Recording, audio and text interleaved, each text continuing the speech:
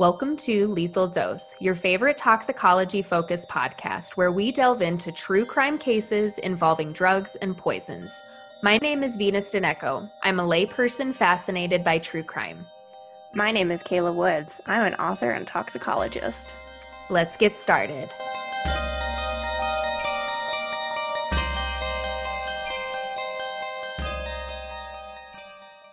Venus, I'm going to out you as a smoker right now. Yeah, that's fine. That's fine. Yeah. Because this is something that most people know about me. Like, I love caffeine and I love nicotine. Would you say that nicotine is your favorite poison? Unfortunately, yes. It is tied with caffeine. I can quit caffeine much, much easier than I can quit nicotine. Okay. I was able to quit smoking cigarettes, thankfully, about a year and a half ago. Mm-hmm. But now I am on the vape train because I still need that sweet, sweet nicotine. Don't start smoking, kids. Don't vape. It's not cool. No, for real. It sucks. I mean, I've never had a nicotine addiction, but it seems like real ball and chain type thing. It really is. I have quit for months several times, and I always go crawling back. So don't start. Tell me what you know about nicotine as a poison. How dangerous do you think that it is? So I think that it's dangerous, but in my head, it would only be dangerous in really, really, really high levels. What do you mean by that? I mean that if somebody sat down and they smoked an entire pack in a couple of hours instead of smoking a pack a day, or if somebody had no tolerance to nicotine, somebody like you who is not a smoker, and then if you smoked 3 cigarettes or hit a vape, like it might make you sick. So in my head, there's like a tolerance piece, but that it's very much so if you way overdo it, that's what would make it dangerous. Oh, I mean, sure. For most things, I think if you have a tolerance, you'll be a little bit safer against those high doses. But, I mean, how much do you think it would take to kill somebody with nicotine? I mean, throwing a random guess out there, I would say that it would take 2 packs of cigarettes in a short amount of time to kill somebody. Okay. Well, considering how commonplace nicotine is for a lot of people, you might be surprised to know that the LD50 for nicotine that has been reported since some self-experiments in the 19th century is roughly 40 to 60 milligrams per kilogram of body weight. However, a 2014 study has suggested that, based on fatal case studies, the LD50 for nicotine is closer to 6.5 to 13 milligrams per kilogram of body weight for humans. So why aren't we all dying? Because not a lot of it survives the combustion process, and so about only 0.05 to 3 milligrams is delivered. But an entire pack of cigarettes, if you were to smoke the whole thing at once, like you said, that could be fatal to a person. Damn. For comparison, one cigar has about 15 to 40 milligrams and delivers 0.2 to 1 milligram of nicotine. Nicotine gum is sold as 2 milligram or 5 milligram pieces and delivers 1 to 2 milligrams. 1 gram of chewing tobacco has 6 to 8 milligrams and delivers 2 to 4. And then a 30 milliliter bottle of nicotine refill liquid for a vape pen has anywhere from no nicotine, which I find odd, to over 36 milligrams per mil, and delivers greater than 43.2 micrograms per 100 milliliters. Yikes. So it could be pretty dangerous. That sounds like it. Okay. So are we just talking about cigarettes today, though? Or is nicotine a separate thing? Because in my head, they're the same? Question mark? That's fair, but cigarettes could have hundreds of ingredients depending on the brand and the type. So for today, we're just going to focus on nicotine, which is one of the components. I would argue that it is probably one of the major components of cigarettes, but we're not going to be focusing on cigarettes as a whole today. Okay, so nicotine itself. Got it.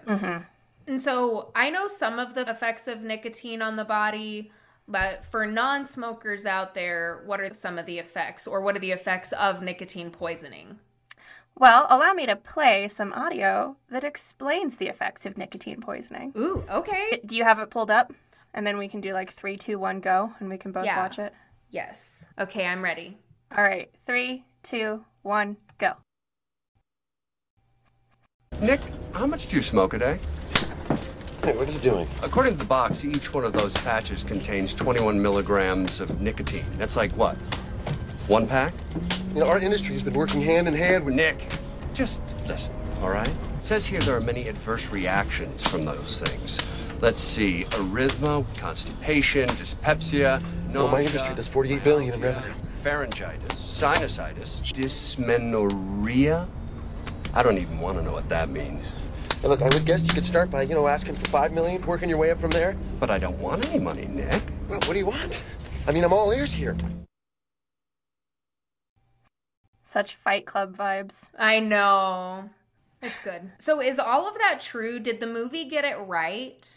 Yes, as far as the effects of the nicotine patches and as far as the adverse effects of nicotine, they did get that right. The 21 milligrams per patch being a pack of cigarettes is actually, he was over-exaggerating. It's only how much you're absorbing, not how much is actually in it. Well, there is 21 milligrams in a patch, but if one cigarette contains 30 milligrams of nicotine, then one patch is roughly one cigarette. And you do absorb more nicotine through the patch than what survives the combustion process when you smoke. Oh. So the largest nicotine patch delivers 21 milligrams, and that's over the course of a day. It's clearly not immediate. And then upon the completion of a 3-day use, 27 to 74% of the contents of the nicotine patch may remain. So... even though it's 21 milligrams, you're getting less than that. You're getting significantly less than that, potentially. So a pack of cigarettes would be more than that. You'd have to smoke a lot more. I don't know how many cigarettes are in a pack. 20. Jesus Christ. That's a lot of cigarettes. So yeah, that part isn't true.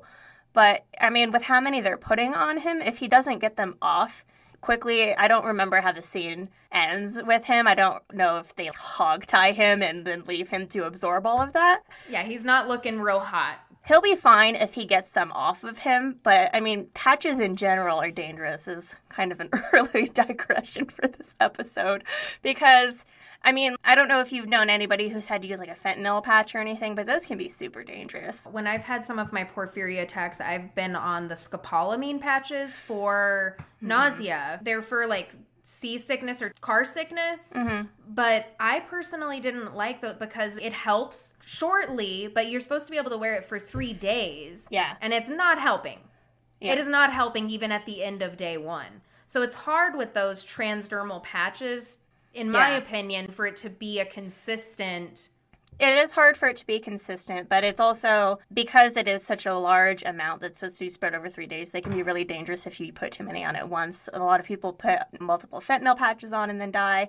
I'm sure it could happen with nicotine patches where you could get nicotine poisoning very quickly, because one of the common routes of nicotine poisoning that we'll talk about later is transdermal. It's really common. I mean, my mom, who's been struggling to quit smoking for years now, she has a hard time with the patches and they make her sick, and a lot of that is making sense now. For her, she's like, why am I going to keep doing this if it's going to make me feel even shittier than if I were just going to smoke? Right. So they did get it right with the effects that they mentioned, and he was talking over it a bit, trying to get himself out of a hostage situation. Sure. So, I will say that non-fatal doses of nicotine can cause nausea, vomiting, dizziness, pinpoint pupils, tachycardia, hypertension, sweating, and salivation. And I know that's a long list, but I named them all because I want you to guess what kind of drug nicotine is based on these symptoms. It's something that you and the listeners, if they've listened to all of our episodes so far, including Patreon exclusives, should be able to make a pretty good guess at. It sounds a lot like arsenic. With the nausea and the vomiting and the issues with the heart, and it sounds like arsenic. Did I do it? How about if I just pull out salivation, gastrointestinal distress, and emesis? Then what do you think it is? Sodium chloride. Nope. No. Damn it. I'm blowing it, guys. So it's an anticholinergic. Oh. Yeah, like the pesticides that we've talked about. Okay. Yeah. Well, these all suck. Poisons suck. Nicotine can also cause an increase of your pulse rate, an increase of free fatty acids, which can impair the aortic elastic function of your blood vessels. It causes hyperglycemia and increases catecholamines in the blood, which, again, they increase heart rate, blood pressure, breathing. They also increase muscle strength and alertness, and so I think that's part of the draw of cigarettes. Once you get past that initial nausea and dizziness that you feel after the first cigarette and you become addicted, I think you start to feel that mental alertness, is what I've heard. No, that's very valid. And are the catecholamines the fight or flight hormones? Yeah. So examples of catecholamines include dopamine, norepinephrine, and epinephrine. So yeah, this is totally fight or flight.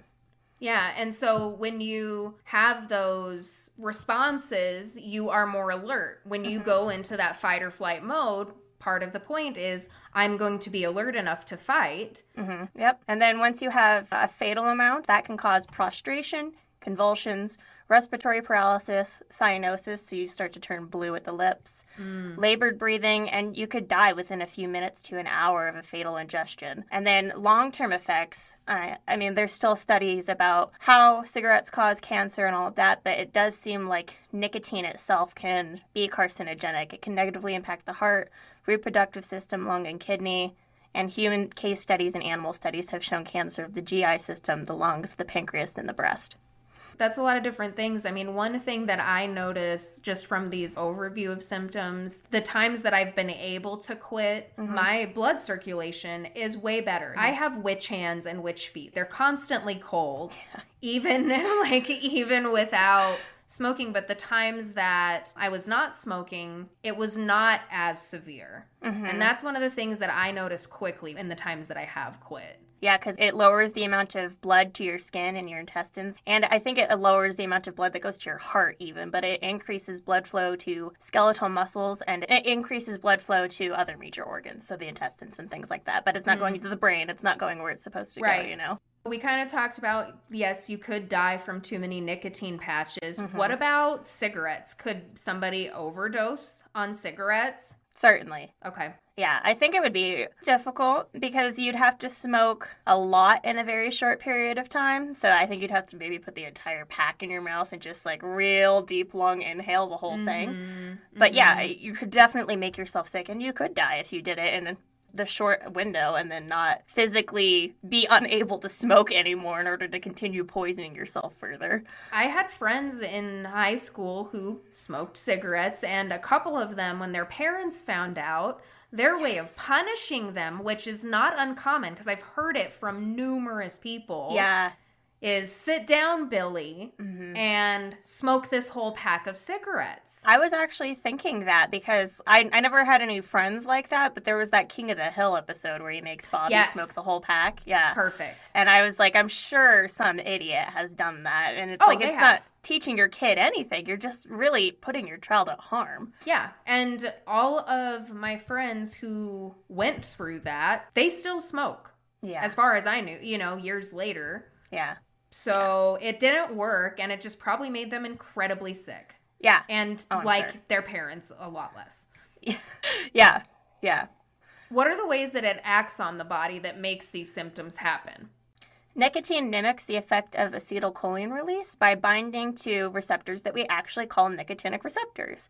Huh. Yeah, and so they're not solely for nicotine. It just affects acetylcholine, but it is interesting that we have these receptors in our body that maybe early on we were like, hey, look, this is where nicotine binds because everybody smoked during the early stages of scientific discovery. Literally everybody. But yeah, so it's just a type of acetylcholine receptor. There's nicotinic and muscarinic. And these ones, the nicotinic acetylcholine receptors, are in the brain, the spinal cord, the autonomic ganglia, neuromuscular junctions, and chemoreceptors of various points of the body. And so it just kind of acts on various points of the whole body. And I think this is important to remember when we start talking about addiction, is that it acts in multiple places in the brain and multiple places in the body. Right, not just one exactly. that we think of. Is that part of why it's so difficult to successfully quit? I think part of it is that we do have these receptors that seem very just lock and key for nicotine, and that's why they're nicotinic receptors, is that our body just receives them so well. But there's this huge influx of dopamine that's released when that nicotine locks into the nicotinic receptor. So these receptors have excitatory and inhibitory effects, as you see with various withdrawal symptoms. Changes brought on by chronic nicotine agonists, like nicotine cigarettes, show an upregulation of various types of neurotransmitters. So it's important to know that dopamine specifically is released in the nucleus accumbens of the brain, and this is actually the reward center of our brain. That when we have an action and we're rewarded, our biologic tendencies are to say, let's do that again because that worked out well. Yeah, that makes a lot of sense. And so that's why they're so addictive, is because it hits on that exact part of the brain that says, yes, keep doing this. Yeah, hi, I liked that and we'd like more, please. Exactly. Yeah. And then all the other places that it acts on, so it acts on norepinephrine, acetylcholine, GABA, serotonin, glutamate, endorphins. And these are all associated with cognitive and mood enhancement. You feel mentally alert. You feel happy because you've released dopamine. But you also have appetite suppression and anxiety reduction because of all of the different chemicals that are being either inhibited or they're being told to release because of this receptor being locked into. I mean, it makes a lot of sense. What I found interesting is that apparently the effects are dose dependent. It's biphasic, meaning at some levels it acts one way and at higher levels it acts another way. Lower doses of nicotine produce stimulation of the sympathetic and parasympathetic system.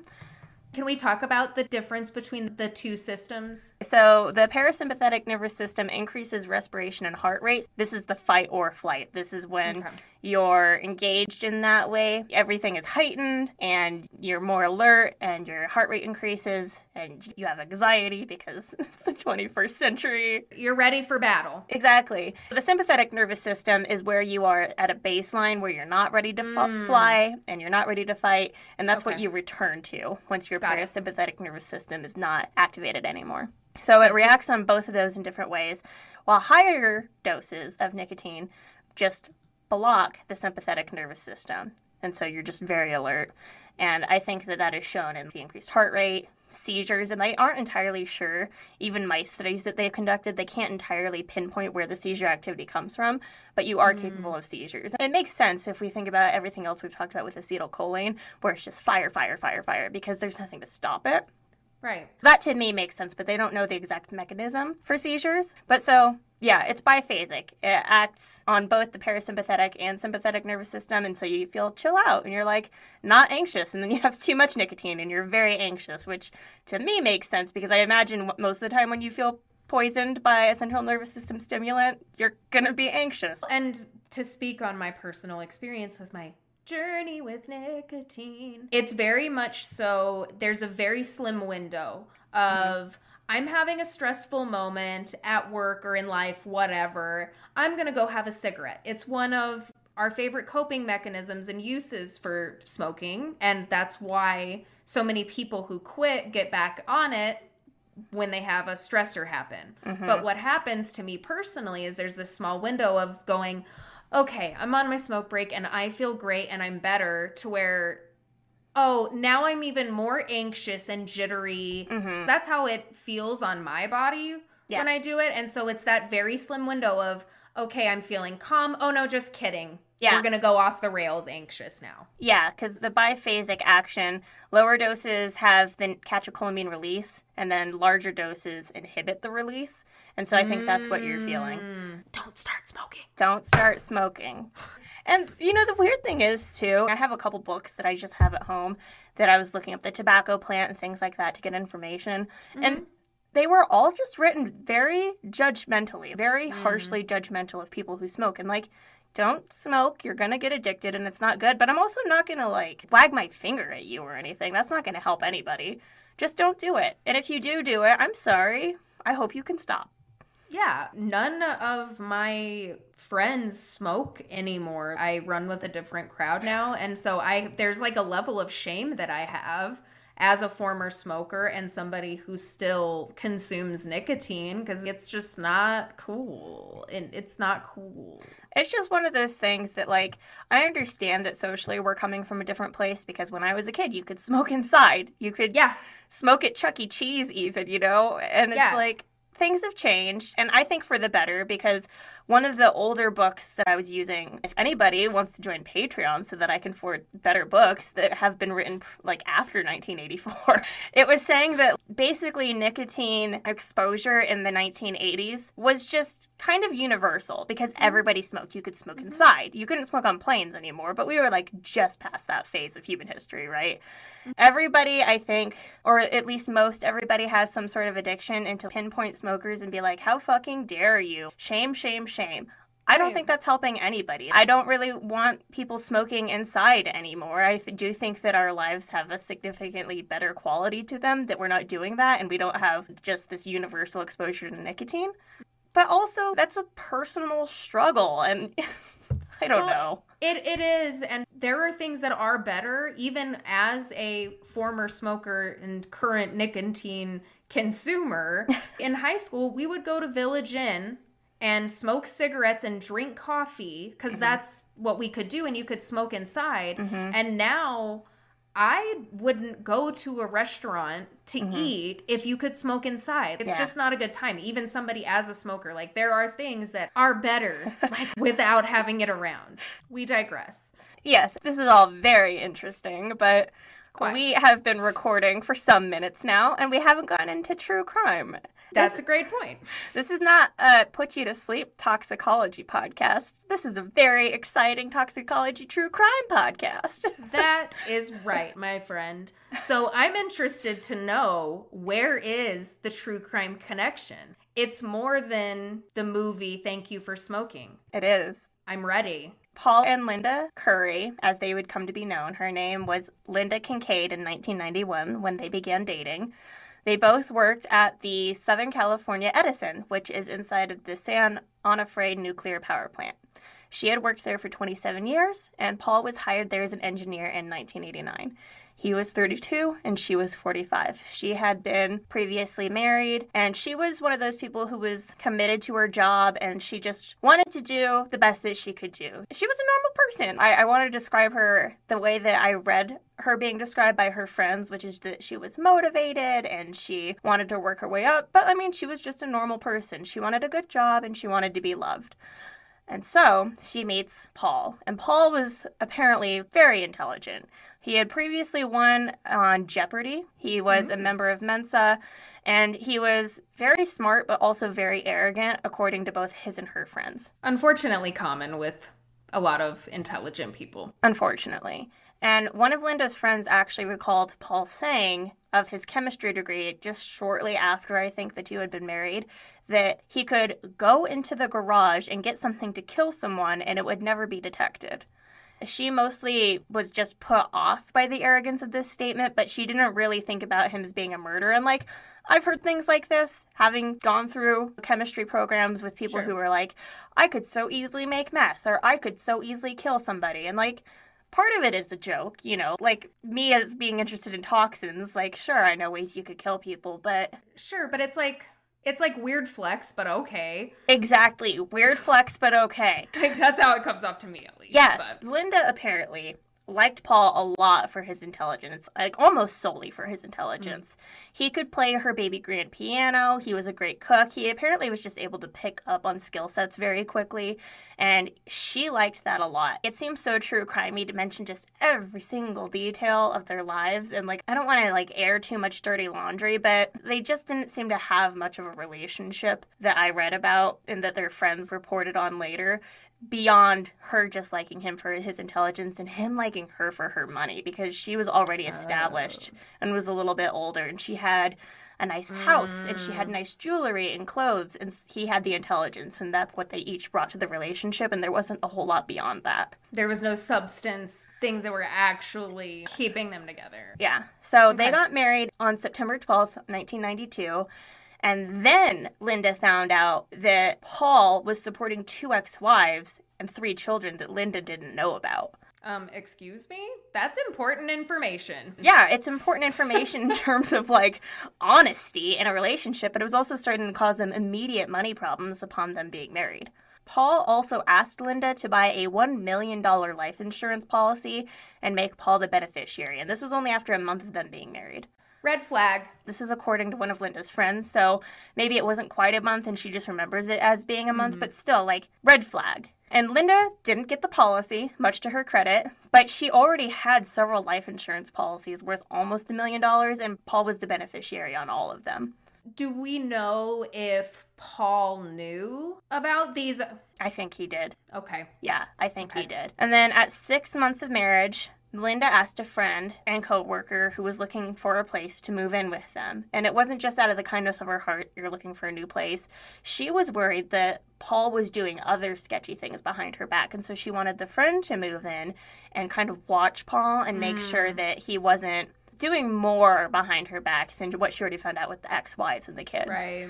And so the friend moves in, and the friend says that Paul was absolutely adoring and trustworthy based on what she saw, that he just totally doted on Linda. So she was like, I don't think you have anything to worry about. He loves you.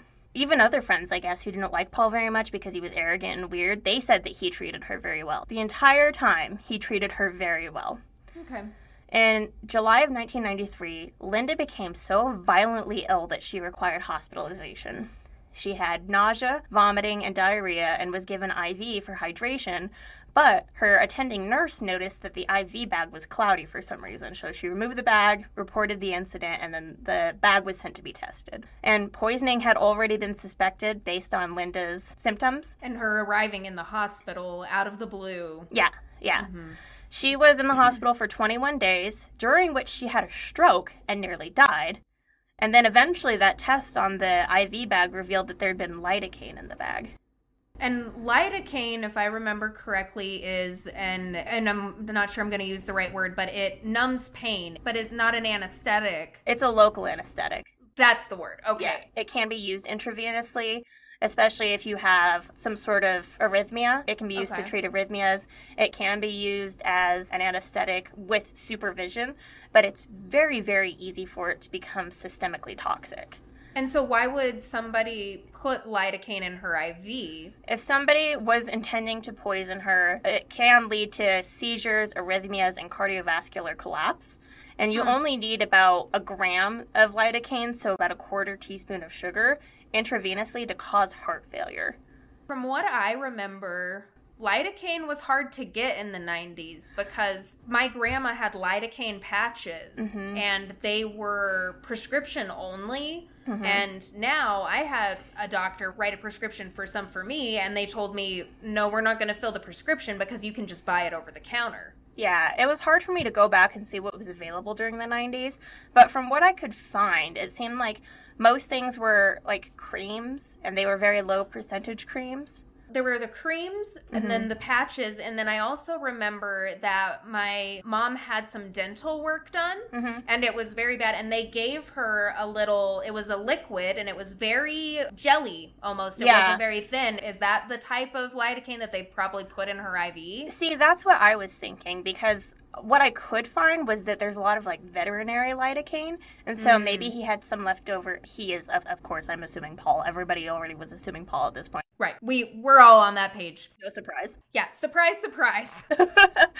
He probably either had dental work and had that similar kind of gel, because a cream or sunblock or a gel or a patch, anything that is like that, I don't know how you would get that into the IV bag to begin with, so it must have been something like that, and that was available for dental work, like you said, but also for a lot of veterinary medicine, which it would be easy for him to probably either buy over the counter or, like, say that he had a dog but didn't have a dog.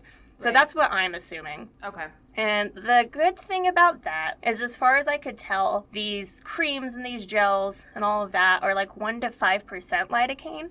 So they're luckily not a whole lot of lidocaine, and they were being diluted by the IV bag. But it's only good for Linda because it's like it wasn't a lot at once and the nurse caught it. But obviously poisoning was intended, and it could have been really, really bad very, very quickly if that nurse hadn't been so vigilant. Paul was immediately suspected. He was immediately suspected by the nurses and the investigation by the hospital. And police even interviewed Linda about Paul's behavior while she was in the hospital on August shit. 11th, 1993. And these recorded interviews are available online. I just saw the transcription because my internet would not load the videos, but they are available if anybody wants to go see those. Okay. And Linda admitted that Paul was the only one who might want to kill her because of their money problems, but she also said that she didn't think he would do that because he was just so doting on her. But the thing that they keep coming back to is that she did offer him up as the one person who had motive, you know? It's also like, if you think that your husband wants to kill you and he's the only person who might kill you, Yeah. it's time to leave, my friend. It just sucks because it seems like her friends, and again, speculation, we don't have Sure. Linda saying anything about Right. it now, but it seems like she just wanted so badly to be loved and wanted so badly to, like, have these things in her life that she was, I don't know, maybe in denial about what was going on. And, like, the smart part of this woman's brain was saying she knew he was sneaky and dishonest and interested in her money, but he takes really good care of me, and I'm already 45 and I don't want to have to go find somebody else, you know? We've all been there. We have all stayed in a relationship that our heart of hearts and our guts told us, Yeah. you don't want to be here anymore. But then the love drug comes in and we go, oh, but I like being loved. I get it. At least she was open and honest with the police, though, about it. Yep, and she admitted to them that after they got married, he wanted her to change all of the bank accounts in her name to his name, change all the credit cards to his name. Yeah. So, I mean, there's all these red flags, and she seems like she was a very intelligent woman in math, numbers, logic, but emotionally, I think that he took advantage of that. Yeah, it sounds like it. So she gets out of the hospital and then returns to the hospital in December of 1993 with the same mystery illness. Was in the summer the first time? The summer was in the first time. She gets out Okay. in August. She returns in December, and Paul takes her to a different hospital than the first time. Suspect. A little bit. I mean, I am aware that we live between a couple major hospitals, and it could be more convenient to go to this one rather than that one, but still a little sus. Yeah, it is, especially if it's the same symptoms that they're having. Wouldn't you want People to who go are familiar somewhere- with it? Yeah. Okay, but anyway. Anyway, her IV was tampered with again, and maybe that's why he took her to a different hospital so they wouldn't catch it this time. But they did, and they immediately suspected him, and a sign was actually put on Linda's door stating, "Mr. Curry or husband is not allowed unaccompanied into the hospital room." Well, round of applause for I that know. treatment team. I know. Police were, again, interviewing Linda while she was in the hospital, and she insisted that although there were money problems, Paul was a wonderful man, and he'd always been good to her, and then Paul was interviewed. So they were on top of it. And that's part of the tragedy of this, is that people were on top of it as Right. soon as it happened, and still. So one of Linda's friends named Mary recalled being in the Curry house while Linda was in the hospital. She was probably going to, like, feed a cat, get clothes for Linda or something. And she noticed that there were all these multiple life insurance policies sitting out on dressers, which is kind of weird. Like, those go in a box or a folder somewhere, right? Yeah, that's weird. Yeah, and she told Linda that she was worried Paul was going to try to kill her after Linda got out of the hospital again. She was like, this is suspicious. And Linda, on her part, after she got out of the hospital, she told her sister Patricia that if she ever got sick again, she didn't want Paul coming near her in the hospital. I know. It's like, get out of there. I know. It's just me screaming at the TV Lifetime movie, get out! Get out! The killer is in the house! You're in bed next to them. I know. Okay, so the following summer, June 9th, 1994, that friend, Mary, gets an email from Paul saying that Linda felt worse than ever. We didn't have text back then, but, like, call her, maybe? It's weird that he sent an email. That's not super urgent. An email's not urgent, and back in 94, not everybody had email access 24 hours a day. Yeah, you might have to go to the library or something. Well, yeah, or at work, but it just wasn't a thing. Yeah.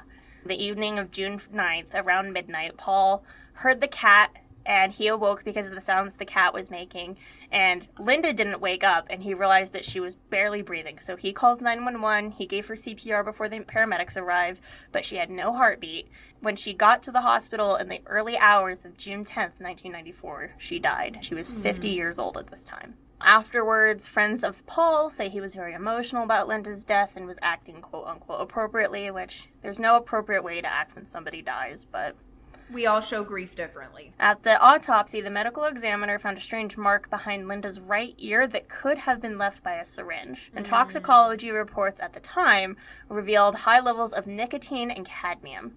Linda wasn't a smoker. That was going to be my next question. Not a smoker. And the toxicology also revealed Ambien in her system, which is the sleep drug that people get up and they eat an entire bag of Fritos. So it's an intense sleep drug.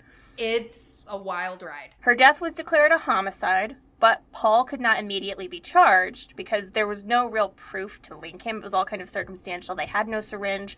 They had no source of nicotine, Right. so he couldn't be charged. And the case eventually became a cold case. Paul got almost everything he was going for out of some apparent foresight because Linda was clearly not stupid to what was going on. She just wasn't leaving.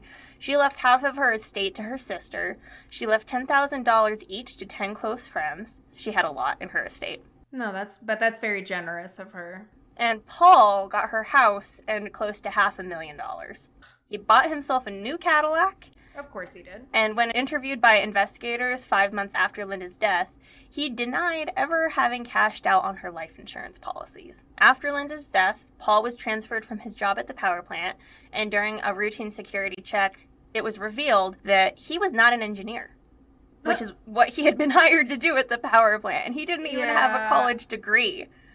What? So that whole bit about him being like, I have a chemistry degree and I could kill you with anything, he didn't even have a college degree. Cute.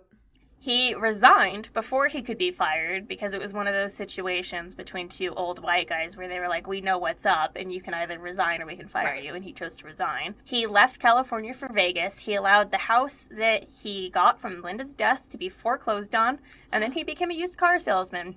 Well, of course he did. Yes, and he should have stayed there because he has an inside made of cockroaches and vinegar, but he went on to become a building inspector. Yeah, that's scary. I know, right? So, while Linda's case was being examined as a cold case, it was found that Paul filed not only the life insurance claims, but he also said that some jewelry had been stolen after her death, and so he reported on the stolen jewelry, which is like suspect to begin with. But what he said was stolen was Linda's 18-karat woman's gold Rolex and some other jewelry, and he got $9,000 for it. But he had given the sister, Patricia, the watch, and then days later he made the claim that it was stolen. This guy's a snake. The cold case was being studied by Sergeant Yvonne Schull of the Orange County Sheriff's Department beginning in 2002. In 2006, she finally had enough evidence to hand it over to the Orange County prosecutor named Abraham Beitia. She had 25 binders worth of information. You go, Yvonne. I know. So they called in a nicotine expert named Dr. Neil Benowitz, and he said death with the level of nicotine that he found administered intravenously could have occurred within 20 minutes to 2 hours. Wow. During which Paul had admitted that he was the only one with access to Linda because they'd been home for 6 hours alone prior to him finding her not breathing. Right, because it was in the middle of the night that this happened. Yeah. Like, she's not out at a movie hanging out with friends. Exactly. In the middle of the night. Yeah. Okay. Exactly. I just want to reiterate some numbers here. A pack Okay. of cigarettes has roughly 300 milligrams of nicotine, depending on the brand. And that is, of course, way above the lethal level for a person. If someone were to just take every cigarette from a pack and soak it in rubbing alcohol, the nicotine can be extracted and then injected. And the level of nicotine found in Linda's body during this second analysis done by Dr. Neil Benowitz was 1,200 nanograms per mil of nicotine. So the 2014 study that I found said that a fatal nicotine blood concentration is about 2 milligrams per liter. And Linda had 1,120 nanograms per mil, which is equal to 1.12 milligrams per liter. So about half of that fatal nicotine concentration, but still, that's based on case studies of people who actually fatally died from smoking cigarettes, and Linda was a non-smoker. Holy shit. So that all needs to be taken into account. This is a lot of nicotine for somebody who was a non-smoker. Right. They have zero tolerance. Mm-hmm. Their body doesn't know how to metabolize it. Why didn't they test her blood earlier on? They did test her blood earlier on. I couldn't find a number for the amount of nicotine in her blood, but they did find that it was a high number. I just don't know. I did read that they had to send it out to a separate facility, so it may have been that they were just testing for the presence and they weren't necessarily quantifying it. It just happened that when they were going through and they really wanted to cross all their T's and dot all their I's to reopen this cold case and try to get a conviction, they put a number on it. Especially if they're consulting with a nicotine expert. This guy's like the guy. By 2010, Paul was living in Salina, Kansas, where he had remarried and he had another kid. And investigators decided to pose as Kansas investigators to continue questioning Paul into the final corner, to really be like, we have these questions. They thought that if they came in and said they were from Orange County, he would probably flee. And so they just wanted to say, like, hey, we're from Kansas, and for some reason we have questions about this cold case involving one of your former wives. So they question him into a corner. They get him to admit that he and Linda had been alone together for 6 hours, so they put him in that window, and so he was finally arrested, and this was 16 years after her murder. Wow. Well, I mean, at least justice prevailed at some point. They still didn't have a syringe, and so they still had that issue that was, you know, the issue the first time that they suspected him. But he was arrested. It was progress. His defense was saying that there was no poison found in the IV bags, which is kind of a weird thing to say because lidocaine is definitely a poison. Not only that, there were no IV bags involved before she went to the hospital, bro. Yeah. My dude, that doesn't make any sense. A lot of what they said didn't make sense. I actually found his defense to be really offensive. And I get that, like, the lawyer was just trying to do her job, air quotes, and she was trying to find a way to protect this person who has the right to an attorney and all of that, but I just found it very offensive. They said that there weren't any fingerprints found, and I think that was on the IV bags, which, like you said, that's a secondary poisoning. That's not what we're talking about. Why are we talking about IV bags? But what they did bring up was that Linda had a long history of stomach problems, Epstein-Barr, and chronic fatigue. And they suggested, this is what I found really offensive, that nicotine got into her system because she did an experimental nicotine enema on herself. And they said this because she had at some point tried Chinese herbs for some of the stomach problems that she had. I feel like this is a character assassination and you're trying to say, look how crazy this sick woman was. And it's like, I'm pretty sure she didn't give herself a nicotine enema. That is something that is done for some gastrointestinal stuff, but I don't think that a woman in 1994 with limited access to recent medical publications regarding weird things like nicotine enemas, I very much so doubt that she did that to herself. And it doesn't explain the Ambien in her system. Right. Which, do we know if she had a prescription for the Ambien or not? I kind of feel like she didn't, but it's also like, Ambien acts so quickly. Could she have gotten all this nicotine into her system while, I mean, yeah, no. You can wake up and do weird things, but I have never heard of somebody waking up on Ambien and giving themselves an enema. Yeah, no, that's not, no. There are things that you normally do. Or there are things that your hindbrain is like, I want to feel good, so I'm going to eat a bag of Fritos. Right, but it's not, I'm going to give myself an enema. And even if she was, like, she took the Ambien, like, she wouldn't be able to do that. No. Okay. So one of the key witnesses was one of Paul's ex-wives named Leslie, who testified that she was also frequently sick during her marriage to Paul, and that Paul had also suggested that they sign up for life insurance policies. Oh. Now, Leslie applied, but her life insurance policy was denied, and shortly after it was denied, the couple split, and then her health problems stopped. What the fuck? Yeah. Red flags. So many red flags. Oh my god. So, in 2010, when he was arrested, he was charged with first-degree murder for financial gain, and that carries a mandatory life sentence with no possibility of parole, and he was also charged for insurance fraud because of the Rolex. Good. In 2014, he was found guilty and sentenced to life at a California state prison. Love it. Since then, Curry has appealed his conviction on the basis that he was denied his right to due process because he was in jail for 4 years, but this was rejected, and so he still remains in prison for life. Rest in peace, Linda. I hope that her family can take solace in that justice was eventually served. Her friends, for the most part, seem to. I mean, they're sad that it took 20 years, but they're glad that he wasn't just out there doing whatever he wanted to do when Linda was dead, you know?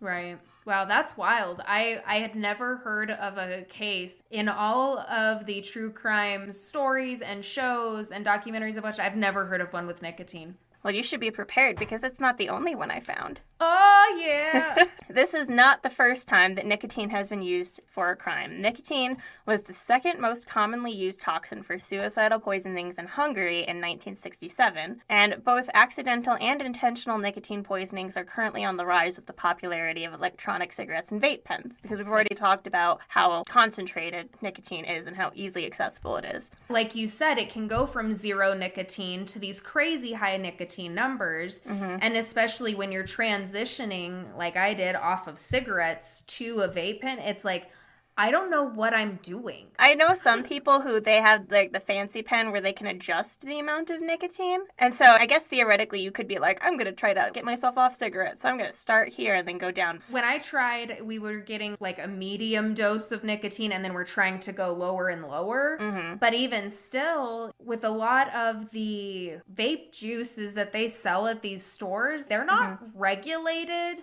in a way that one would hope. That's not good. Well, in 2003, 92 people were poisoned after ingesting ground beef intentionally contaminated with a nicotine-based pesticide by a supermarket worker in Michigan. What? Yeah, so on January 3rd, 2003, the Michigan Department of Agriculture's Food and Dairy Division and the U.S. Department of Agriculture were notified by a supermarket of a planned recall of approximately 1,700 pounds of ground beef because of customer complaints of illness. On January 10th, the supermarket notified the Michigan Department of Ag that their laboratory had determined the contaminant in the ground beef was nicotine. Persons who ate ground beef product purchased from the supermarket on either December 31st, 2002 or January 1st, 2003 had symptoms of nicotine poisoning occurring within 2 hours of eating the product. That's fast. Nicotine happens really fast, and that was one of the things that Linda's case hinged on, was that they didn't seem to know how quickly the nicotine would affect her, and then they determined that it could have happened within like 20 minutes to an hour. That's a very narrow window of time, and one person had access to her then. Right. No, it makes sense. On January 10th, same day, company officials notified the Michigan Department of Ag and the U.S. Department of Ag that nicotine had been presumptively identified in the ground beef samples. And then a week later, they reported that it was specifically approximately 300 milligrams per kilogram nicotine in submitted samples. If you were making like a quarter pounder type burger out of this meat, it would result in a patty with 33 milligrams of nicotine. And once again, the LD50 is between 6.5 to 13 milligrams per kilogram of body weight for adults and somewhere around 10 milligrams for children. That's wild. So it's, hold on, if it was 6 to what? 6.5 to 13. And then it would be only 10 for children? It wouldn't be lower? The 6.5 that I found is adjusted based on those case studies, and the 10 is still what we're assuming it is for children, because you can't really do fatal human studies of nicotine in children. That's fair. That's fair. So it's probably significantly less than 10. Either way, there's enough in that burger to kill you. Exactly. It's honestly surprising no one died. One person did lose heartbeat. He got to the hospital and he lost heartbeat and he had to be brought back, but luckily nobody died. That was going to be my next question. They were sick, but luckily nobody died. Wow. Contamination of the product was believed to have occurred at a single store rather than at the meat processing plant. And at this store, no nicotine-containing pesticides were reportedly used or sold in the store where the recalled product was sold. And so they're just getting very suspicious. They're saying it's one of our stores in particular. It's probably employees who are very upset at this store, and it couldn't have been an accident because it's not like you dropped a pack of cigarettes in on accident, and there's no nicotine pesticides at the store. So this was really very intentional. On February 12th, a grand jury returned an indictment for the arrest of a person accused of poisoning 200 pounds of meat. It wasn't the full 1,700 pounds, but it was just like they issued the recall and 1,700 were brought back. Just in case. He poisoned 200 pounds of meat with an insecticide called Black Leaf 40, which has the main ingredient of nicotine, and it has a lot of nicotine. The EPA actually canceled Black Leaf 40 in 1992 because of its toxicity, because it contained 40% nicotine, and most nicotine-containing products have no more than 14% nicotine. Ugh. So it had a lot of nicotine, and he must have just been holding on to this because this case happened in 2003. Right. That's insane. This is another, today I learned, that nicotine is used as a pesticide. Oh, yeah. Yeah, it was pretty early on used as a pesticide because they realized that aphids would die if you sprayed them with soap and nicotine. But really, they realized that you could just spray aphids with a soap mixture and you don't need the nicotine. Really early on, they realized that we could use it as a pesticide, and they don't do that anymore. Use of nicotine as an insecticide isn't widespread in the United States. There are some countries that still use it. You can purchase it online. We did switch to neonicotinic pesticides, but those are the ones that are largely under fire for the deaths of honeybees. Oh. Yeah, it was used as a pesticide, but not so much anymore. Interesting. Huh.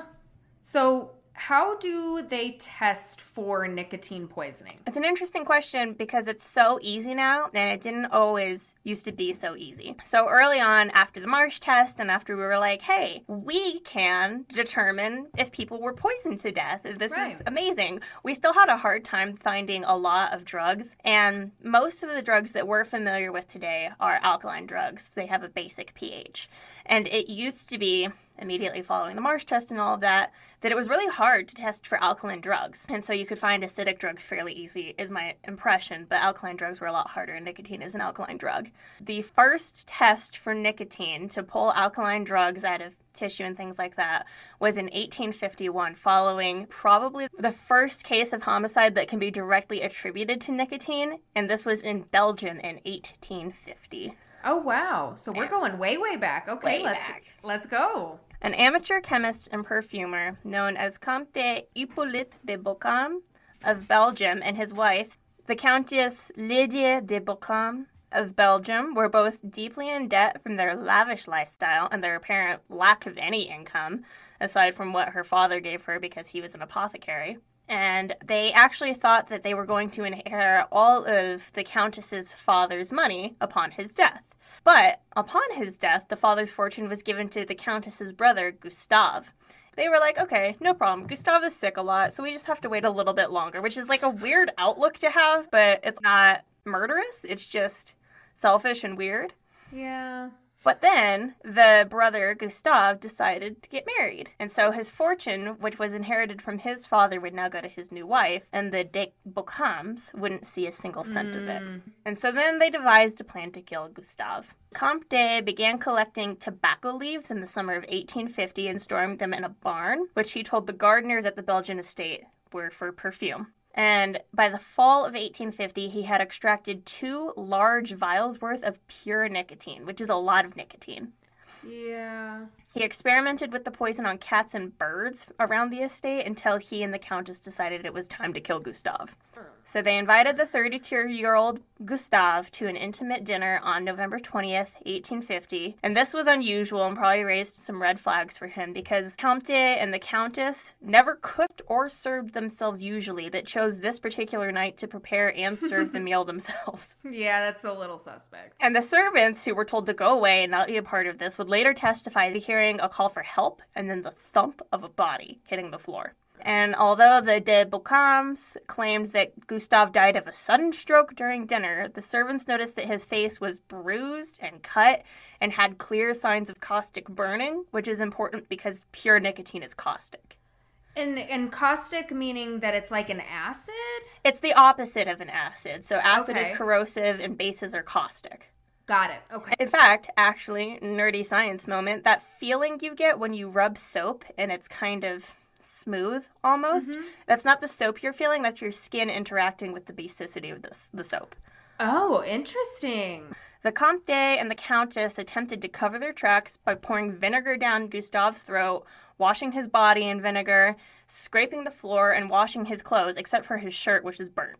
Huh. And all of this, of course, looked really suspicious. Don't be suspicious. Don't be suspicious. Yeah, they were being super suspicious. Very, very suspicious. But this was at a time when basic compounds couldn't be detected in a body, and there had been a morphine case a few years prior to this where a French prosecutor said, "Henceforth, let us tell would-be poisoners, use plant poisons. Fear nothing. Your crime will go unpunished. There is no physical evidence, for it cannot be found." And in 1847, a case was dropped of a man attempting to murder his wife with nicotine because there wasn't enough proof of criminal intent. He put some snuff in her ale, and since it was a stimulant and it was kind of like a gift to receive nicotine sometimes, they were able to argue like, well, what if he was just trying to be nice and give her a little pep? They didn't have testing to prove like, no, he gave her a lot of nicotine. He gave her too much. Yeah. Ugh. Without any clear evidence to tie them to the death, which could hardly be called murder without further evidence, the de Beaucarmes might have been suspicious and untrustworthy, but they ended up getting what they wanted, which was Gustave's money. And this really pissed off the magistrate.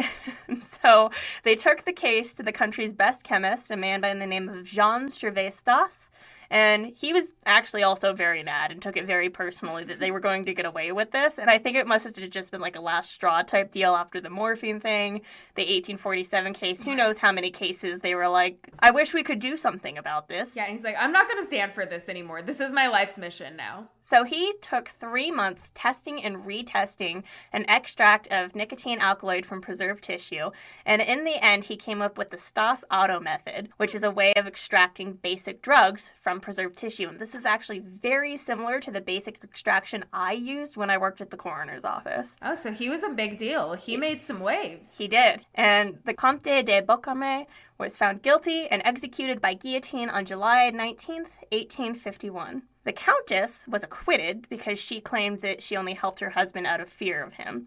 So she got to live because she was a liar. All right. So you said that he was stockpiling tobacco leaves for a while, and that's what he was making his concentrates out of. Mm-hmm. So are tobacco leaves the only source of nicotine? So nicotine has been found in other nightshade plants because tobacco is part of the nightshade family. So it has been found in potatoes, eggplants, and tomatoes, which I find really funny because of that tobacco episode from The Simpsons. Yeah, that is funny.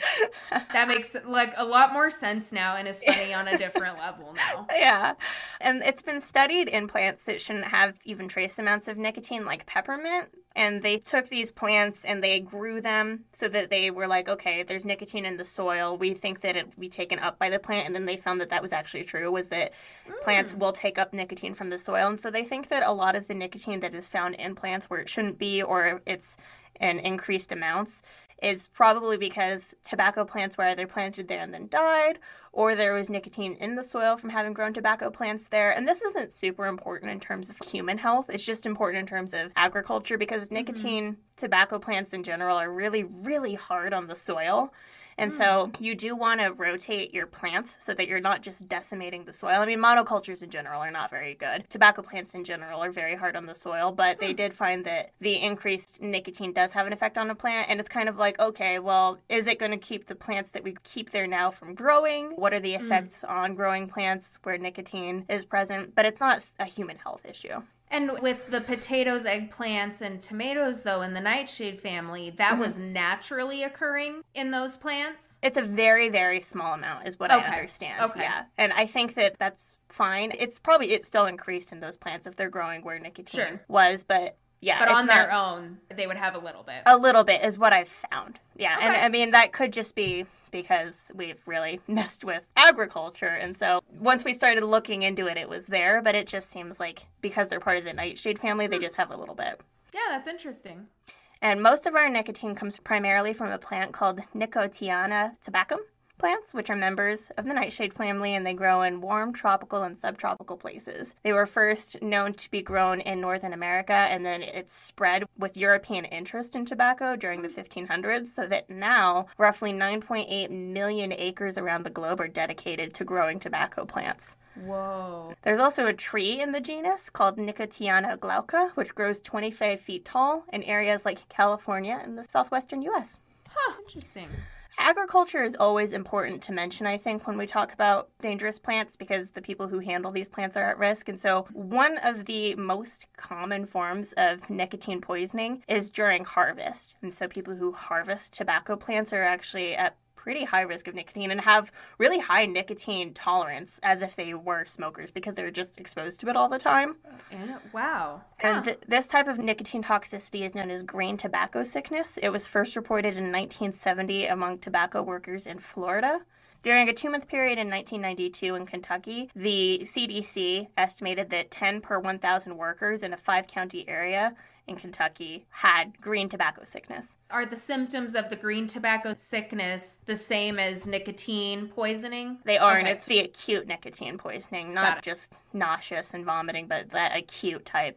And it's really easy to get it because dew from the tobacco leaves can get on your skin because it's so easily transferred transdermally. Oh, yeah. No, that's a great point. So these are all transdermal. Another overall prevalence estimated among seasonal and migrant farm workers that green tobacco sickness could be as high as 25 to 40% of workers. So a lot of people in this industry are at risk of nicotine poisoning, and it's one of those things that we don't even really consider as being that acutely poisonous because it's so commonplace. Yeah, no, I had no idea. Per usual, these are all very eye-opening experiences here on the podcast for me. So I guess a good question to kind of sum it up would be, if you get nicotine poisoning, is there an antidote? There's not, unfortunately. Oh. There's no specific antidote. If you end up with seizure activity, they can give you benzodiazepines. If you end up with hypotension, you can be treated with fluids, which is probably all they were doing for Linda when she was in the hospital, was just giving her fluids and monitoring her. Atropine can be used for if you have a slowed heart rate, but it's just one of those things where they just have to get it out of your system. And if you end up with respiratory failure, you might have to be intubated or ventilated. It sucks that it's so common. It's common among farmers and migrant workers, but there's no cure for it. Yeah, there's no antidote. And as we learned from Linda's case, it acts so quickly. So quickly, yeah. Like, there is not a lot of wiggle room there. Mm-hmm. Wow. Well, this has been a journey. I am going to think about this every time I consume nicotine. But what I really loved about all of your research on this one was we covered a pretty wide range. Like, we got to go over a semi-modern case that went cold and then was later solved in a lot of our listeners' lifetimes. Yeah. And then go way back in time when people were even crafty with it back then. And the two things that I never thought I'd hear together in a sentence were ground beef nicotine poisoning. So there's that. I'm glad that nobody died then. Me too. Yeah, this has been a wild ride with this one. I really didn't know what to expect. This one was really interesting to research. So, friendly reminder, murdering people is not cool. Don't do it. Poisoning is not cool. Including yourself. Try to quit smoking, and if you are not smoking, don't do it. Thank you for joining us. We hope you enjoyed this episode. Please like, follow, subscribe, and review us wherever you get your podcasts. For more Lethal Dose content, you can find us at Lethal Dose Pod on Instagram, Twitter, and TikTok. For an overdose of content, subscribe on Patreon for exclusive episodes and much more. The show theme is Look Far by our dear wizard friend Fogweaver. More of their music can be found on bandcamp.com. Lethal Dose is created, researched, produced, and edited by Kayla Woods and Venus D'Eneco. Stay safe, and remember, The dose makes the poison.